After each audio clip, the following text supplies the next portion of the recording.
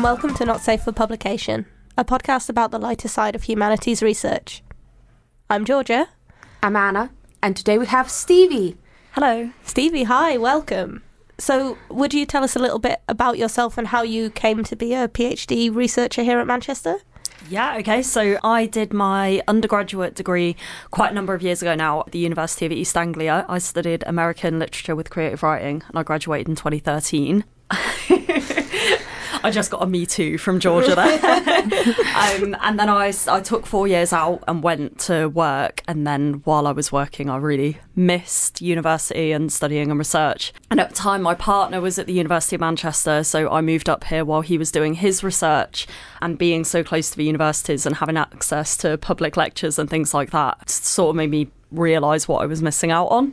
So I came to the University of Manchester in 2017 to do my Masters in Gender, Sexuality and Culture, and then came straight through into the PhD, loved it and realised that this is possibly what I should have been doing. It's unbelievable how similar our stories are. Pretty much the only different detail is the subjects we studied and the fact that I was at Manchester for my undergrad as well. So I graduated my first undergrad in 2013. Took a few years out, worked, really started to miss it, came back to Manchester for the Masters in 2017. We could even have been in the same classes because I took some classes in gender and sexuality.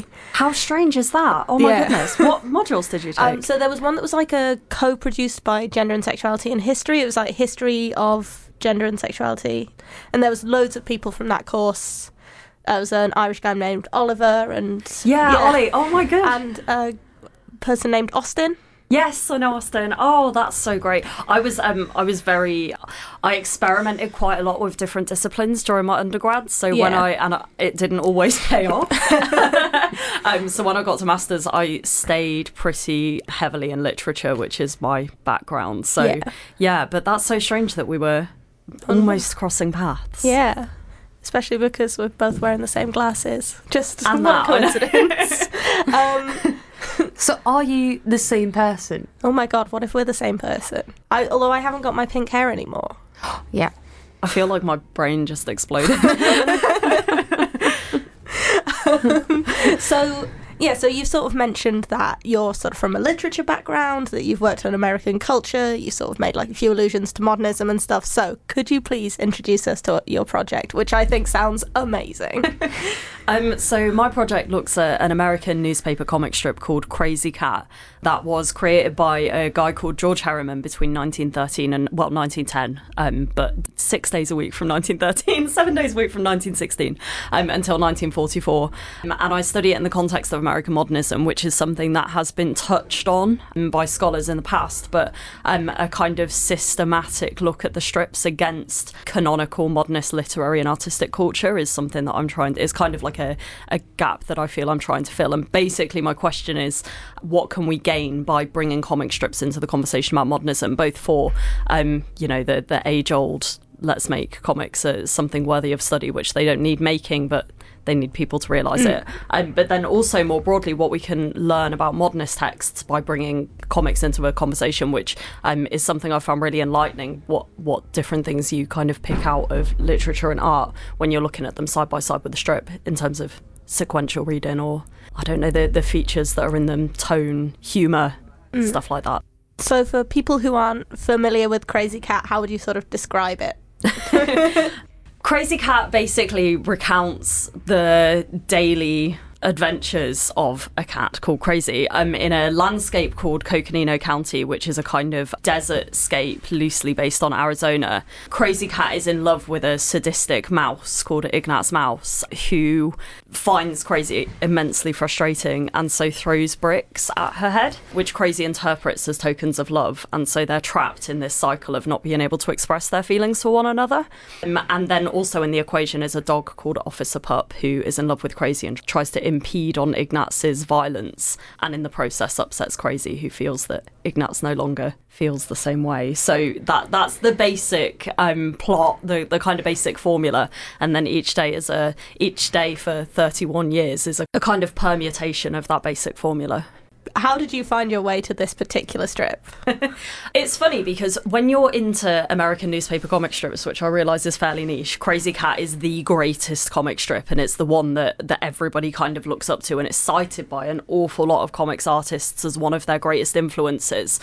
So when you're in the world of comic strips, to read Crazy Cat or to study Crazy Cat is not really that unique. That said, I feel that outside of the world of comic strips, it's still something that people aren't that familiar with, and it really ought to be. The way I personally found it was, in my third year of university, I did a year abroad at Occidental College in Los Angeles. And while I was there, it was a small liberal arts college, and we were able to take classes in lots of different subject areas. And I was fortunate enough that there was a comics class there, which you didn't at the time. It was 2011. You didn't at the time get an awful lot of in the UK that I was aware of. So I was really excited about it, and it Crazy Cat was a footnote to one of the articles we were reading. There wasn't a week on it or anything. And I think it was being compared with Popeye. Do you know, it's funny, I can't remember what the article was now, and I really ought to. But I saw that they had one strip in the article, and I read it, and I just totally fell in love with it. I can't even describe it. And so from there, I did a lot of Googling, and then I started buying the books, the Fantagraphics collections of Sundays, which unfortunately I don't have a full run of because they're quite expensive now. They're out of print. And then I wrote my undergraduate dissertation on it, but sort of on a similar area. So also Crazy Cat and modernism, but looking at overwhelming themes rather than very close analysis.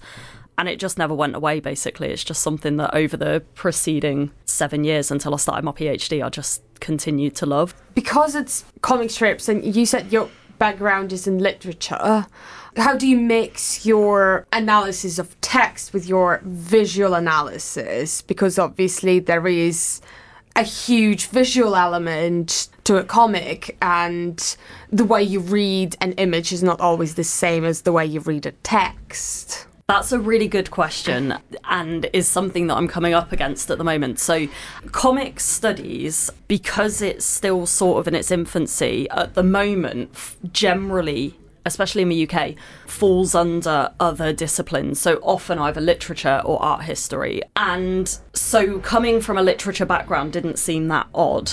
That said, I was fortunate that comics class in America introduced me to some of the theory around how we read comics, particularly how we read image and text in conversation with one another, and how an image can change the meaning of text that it's, printed alongside, and vice versa. And so I've got a little bit of background in that sort of thinking, and that's something that I've carried through my master's dissertation. So although that was in the School of Literature, I wrote about visual culture as well, about surrounding Buffalo Bill, so that involved a lot of image text analysis. So I definitely feel more confident to talk about the literary aspects, so sound, imagery, narrative, characterization, stuff like that. And something that I'm coming up against now is that in doing the project that I want to do, I need to know more about art history because I'm increasingly wanting to hold Crazy Cat up alongside sketches and woodcuts and paintings from the early 20th century that I'm now having to learn the language to discuss in any detail. So there's three different kind of aspects to it. You can come at it from a literary point of view, you can come at it from an art history point of view, and then most deeply you can come at it with both of those and look at how the two of them play off each other to create a third level of meaning. Your project sounds so good. The more I listen to it, the more exciting I find it. Just because, I absolutely love that synthesis of visual and textual.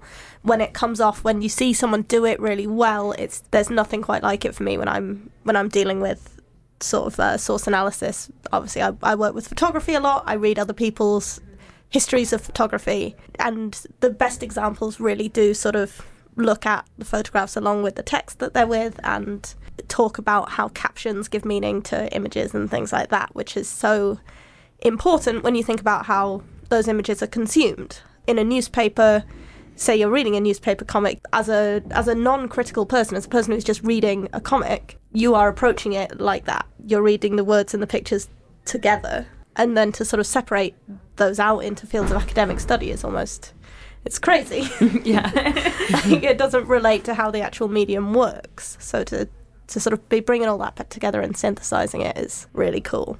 It's so interesting what you say about captions, because I recently got back from an archival trip to America to look at a lot of the all of the Crazy Cat Sundays are now published and accessible reasonably if you've got some money. But the dailies are kind of, some of them are published here and there. A lot of them are in collections. They're not chronological, or they aren't published in the context of their week, which is something that recently the biographer, Michael Tisserand, the biographer of the George Herriman, who I'm studying, he published an article about not understanding a joke in Crazy Cat being a reference to Mark Twain, until he got into conversation with another scholar who encouraged him to read it in the context of the whole week strips, and then the joke comes out. So the importance of reading these strips in their context is paramount. So on the trip while I was there, some of the daily strips were published with titles, and I don't know if the titles were the product of the syndicate, local editors, Herriman himself. I'm not sure where they came from, but the way they reframe your reading of the strip is really interesting, and kind of there were some jokes that I wasn't getting until I was looking at them in the context of the title. So I don't know, that it raises a lot of questions around intent and authorship and stuff like that I'm sure with captions you must come up against as well. Yeah, absolutely. And with photography, sometimes you're lucky enough to know that the photographer wrote this caption, so this represents her view on what she was photographing. More often it's not clear, and you can likely assume it was an editor who is then completely mediating and interpreting that image for the audience in a way that if you're viewing the image sort of uncritically just while you read the morning paper, you're not going to notice that someone's trying to manipulate how you feel about that picture. Yeah. So it's really interesting. So what publications did Crazy Cat run in? Was it sort of syndicated nationally? Yeah, so it started in the New York Evening Journal, and then eventually it was syndicated by the King Features Syndicate, which was the New York Evening Journal was owned by William Randolph Hearst, who was an American newspaper magnate, owns an awful lot of newspapers nationally. And then when it was picked up by King Features Syndicate, it was also sent out to kind of local newspapers as well. So at its height, it was published nationally. Towards the end, it kind of decreased the number of papers it appeared in, until I think eventually by the end it was only appearing in, I'm not sure, I can't remember. And was this in the kind of what I would recognise as someone working in the later half of the century as the funny pages? Yes. It was alongside other comics. Well, that's a really good point as well. So occasionally, yes, and in some of the pages that I was looking at, it appears on the comics page like every other comic. Especially in the early ones, in a vertical column down the side of the page, and then you have the funnies, as they were called, going across the page. However, there was a period where it was published in a supplement called City Life magazine, which was a kind of cultural supplement to Hearst newspapers that published literature and art and I guess like things going on in the city. Unfortunately, I haven't yet been able to get my hands on a City Life magazine, which means I haven't seen one in full. But it does mean that this is why I think, that there's a case to be made for why do we study daily comic strips when they were so ephemeral, so disposable, they were read so quickly? Is there any point in analysing them? But by placing Crazy Cat in the City Life section, you demand of it that it's read in that way. Yeah, absolutely. Rather than being situated here with the comics, it's there with the culture, right? So it does, even at the time it was being set apart as something a bit different. Exactly. And this is a debate I'm having with myself at the moment with my thesis is, would it be better to have a broader view and to look at comics more broadly in the early 20th century? But there's so much about Crazy Cat that sets it apart and that insists that it's read in a slightly different way to other daily strips, which is not at all to diminish the cultural importance of other daily strips, but is a kind of intellectual problem I'm coming up with when thinking about the scope of the thesis. And I mean, that's quite a classic PhD problem, right? Like you find your niche, and then you find that even your niche isn't niche enough, and you have to kind of get smaller. Yeah. But on the other hand, it suggests that there's a lot of sort of scope in your project to kind of go in different directions. What's the origin of your interest in comics more generally? Have you always been kind of a comics person, or was it just that course you took at Occidental? No, so this is a really tricky question because a lot of memory is kind of fuzzy, you know what I mean, especially when you're thinking back. And I remember when I was a child living in Coventry that I would go to Forbidden Planet and I would look through their single issue boxes, and I was really interested in the Dave McKeon covers to Sandman comics.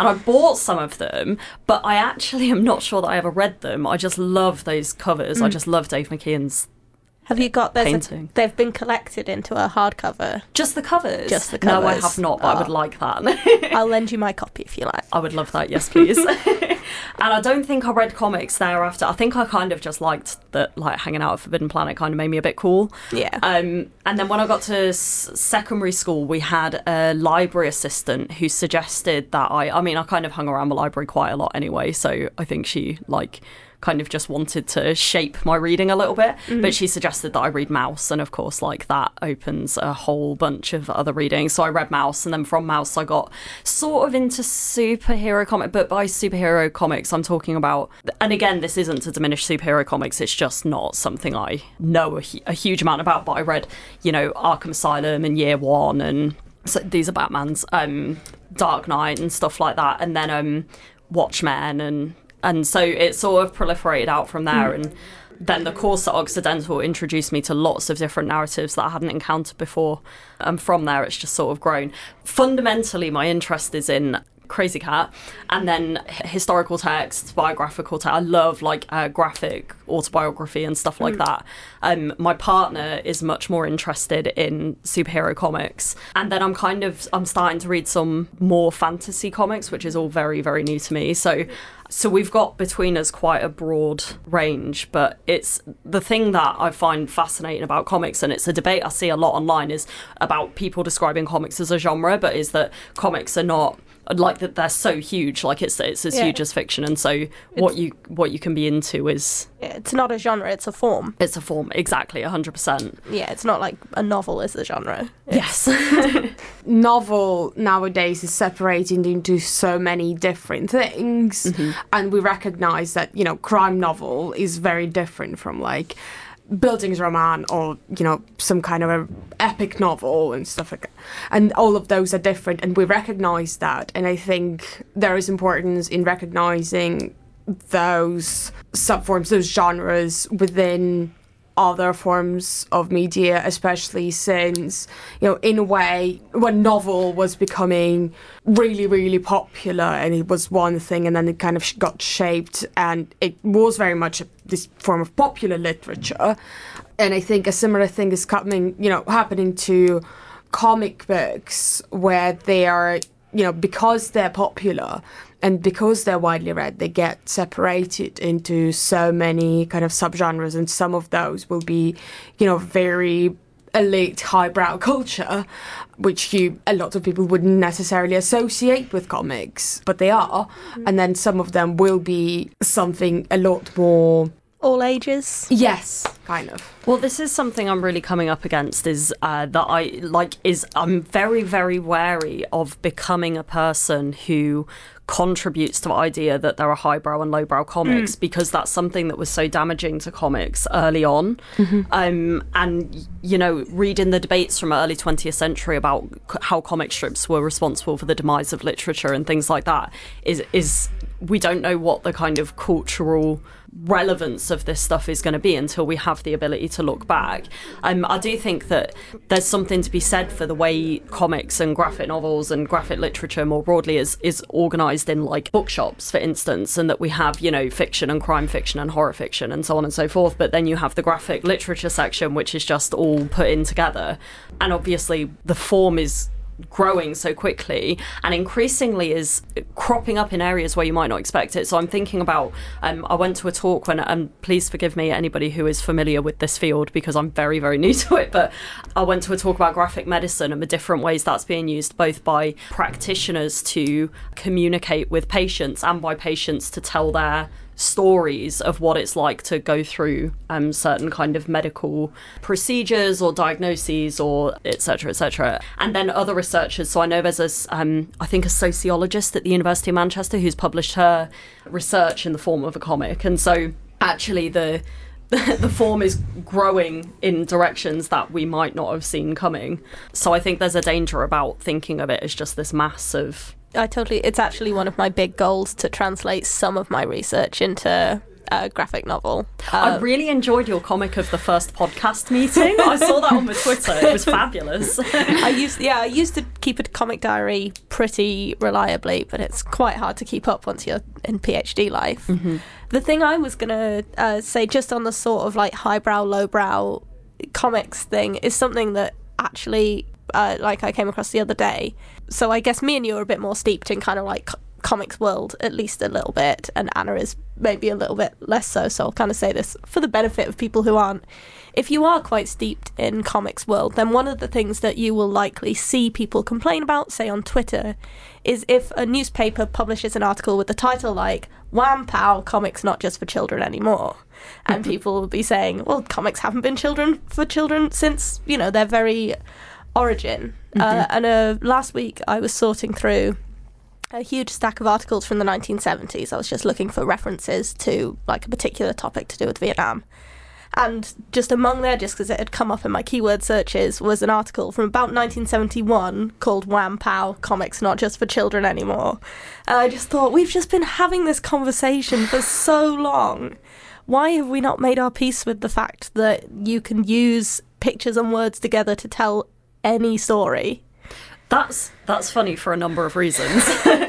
One is that the conversation we have now about comics not just for children anymore, the kind of cultural flashpoint that people point to is the 1980s and the big three, you know, the big three comics that gave comics its credibility. But we've been having this conversation since 15 years before that as well. So so it is just never ending. And the other point is one is that in the early newspaper comic strips, a lot of the humour was about kind of adult life and marriage and housing and stuff like that. So it actually, like, the humour and betting and drinking and do you know what I mean? So the humour wasn't directed at children anyway, it was directed at the readers of the newspapers. And the idea that now you like take the comics out and hand them to the children is not necessarily like what the original audience was.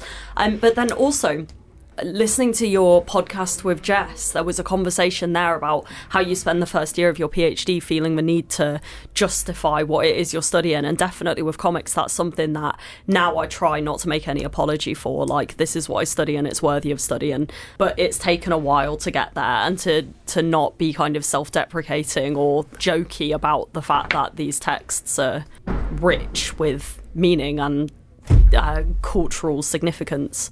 Is that something that you feel you encountered other people not taking your topic seriously? Or conversely, is that an anxiety that was kind of coming from within? Before we started recording, you mentioned that, you know, other people can work on things which are very, like, heavy or difficult, and meanwhile you work on something light-hearted. Is that something that you kind of feel? I think it's partly internal, and I also think it's partly when... You know, comics aren't a difficult sell to people within, I'm loath to say it, but like the academy anymore.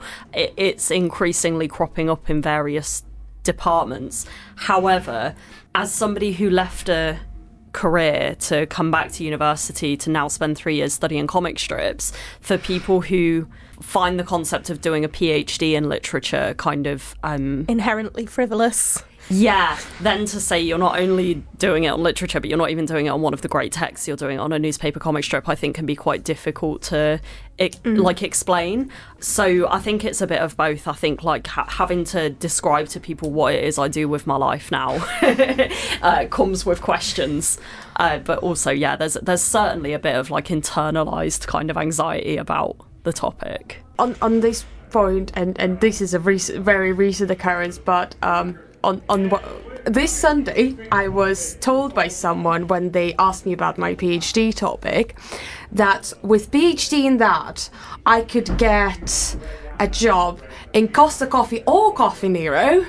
When you text me about that, I just had to go off and fume for a little bit. I was so cross. But it's just a great example of someone who doesn't understand the reasons why we do these things beyond just, well, a PhD will spit me out into a job. Like, yeah, there's a lot more to it than that. And of course, we all hope that it will have some bearing on our prospects in the future, but it doesn't have to be this straight line journey. And I think perhaps, especially as female academics, it's good for us to get comfortable with knowing that we don't have to justify ourselves.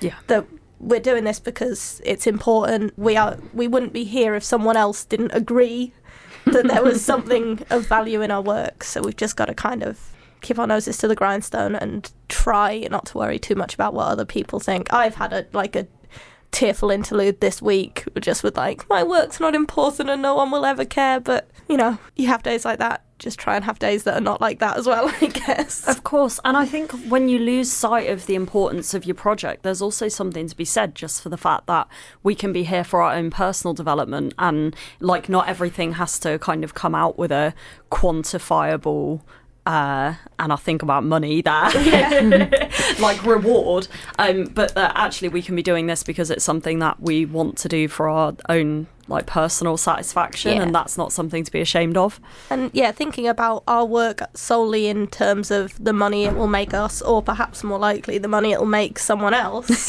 is actually basically the least valid way to think about a project that's designed to add to the sum total of human knowledge. If we know something at the end of our work that no one knew before then we've done what we set out to do. And if it doesn't make us rich, then I'm sure we'll get by. Of course, yeah. Costa Coffee's always there. Yeah, exactly. Well, Because the barista plan is the backup plan. Yeah. We can start a little kind of book exchange or something. Hold little readings and things. Yeah, exactly. We'll work at the world's most overqualified Costa, but Dr. Costa. Oh my God, Dr. Costa. Well, we were talking about a plan of setting up a hot chocolate shop after finishing the PhD. Yeah, if everything falls through for me and Anna, we're going to start a hot chocolate place where instead of having cream and marshmallows, we top it with the stuff that's inside a Tunnocks tea cake. Oh my goodness, yes, that sounds lush. If you can find a way to do them vegan as well, I'm so there. I'll work on it. I think there's a vending machine in Affleck's that do vegan tea cake, Tunnocks tea cakes. I know. I haven't tried them, so I'll let you know. Yeah, feedback. Yeah. I will. We'll make it work. Important. Coconut milk and carrageenan and stuff. We'll make it work. This seems like actually a really good point to kind of transition into the final question that we ask all our guests on the podcast, which is to share something funny or sort of humorous from your time in the PhD so far. I really struggled with this. I was talking to Georgia about this and Anna before the podcast began, that for somebody who studies humour and comedy on a daily basis, I really thought I would be better at coming up with one of these, and I wasn't. But then I thought about, alongside the PhD, I do widening participation workshops for schools. And recently I was it's happened on a number of occasions. So what we do is we talk about the transition between panels and how we can use it to tell different kinds of stories.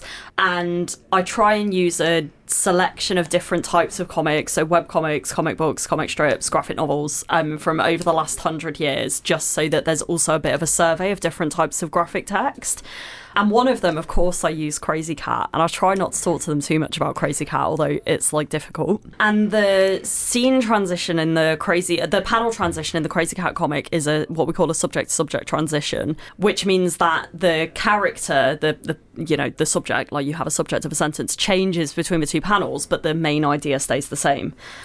So the two panels that I've chosen is Ignatz Mouse and Officer Pup they're both talking about bricks, which is a kind of central icon of the strip. And Officer Pup is a dog and Ignatz Mouse is a mouse. And I obviously adore the strips and have been reading them for years and don't even think about how other people see them, because I just assume that they see them in the same light as I do. And the number of workshops I've led where the students have been like, yeah, that's a subject transition. And I've been like, how can you tell? And they go, well, there's the mouse talking about the brick, and then there's also I don't know, is that like a bear or like a frog or something like that also talking about a brick? And Herriman's artwork is quite unusual and is very different to what they will have seen now, but it just doesn't even occur to me that people will not understand that is, of course, a police officer dog. So, yes. I think that's quite just a good example of how we can get quite steeped in our own research, can't we? And it's probably really interesting to get, especially children's or younger people's perspectives. It absolutely is. Yeah, they're really nice. We always a fresh pair of eyes is always a good thing to have. but you can't get eyes much fresher than that, I guess. That's true.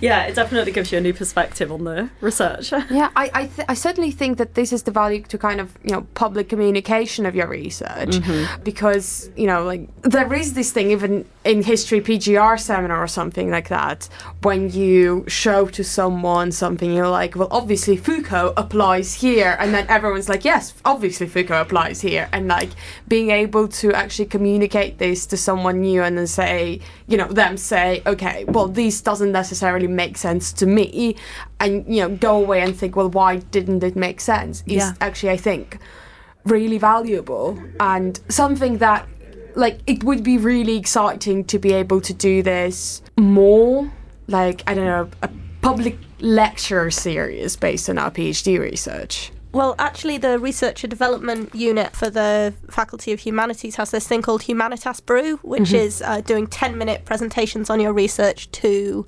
non-academic audiences in informal environments. So that's something so I'm going to be doing one, I think, in January, maybe at Partisan. It's not locked down yet. So if that's something you're interested in doing, we can, the Research and Development Department is also a funder of Not Safe for Publication. So thanks, guys. Oh, and Jess is doing one soon, I think. Yes, Jess is doing one on the 5th of December. Do you mind if I plug the EWIP seminars? Please. Of course. So one of the ways we're trying to tackle kind of the isolation of humanities research, so that you have the history seminars, which are fantastic, and so kind of building on what they're doing for history students, starting in January we'll have the EWIP series, which stands for EAC Work in Progress Seminars, and they'll basically be a space for students, postgraduate researchers in the Department of American Studies, English and Creative Writing to share anything that they've currently got in process. It can be a section of a thesis chapter, draft conference paper, a blog post, anything that you kind of want a bit of feedback on or just want to practice pitching to an audience. So the audience members will be in your field, but they won't be specialists, and it's basically a chance for us just all to meet each other, hear about each other's research and support each other with our development. Each seminar will also be followed with a wine reception, so free wine, so please come, and if you follow us on Twitter you can see the current call for papers, which is a rolling call for papers, and we're on Twitter at EWIPS80UOM, so EWIPS at UOM. Thank you so much for joining us today, Stevie. It's been, I can pretty much unreservedly say, a joy. I have absolutely loved it, so thank you very much for being our guest. Anna, thank you as always. Thank you, Georgia. Thank you so much for having me. And, as always, don't tell your supervisor what you heard here today. What happens on the podcast stays on the podcast. Not Safe for Publication is a podcast by and for the research students of the Faculty of Humanities at the University of Manchester. If you want to get in touch with us, you can reach us on Twitter at NSFP Podcast, or you can email us at nsfppodcast@gmail.com. Our intro and outro music is Hat the Jazz by Twin Musicom.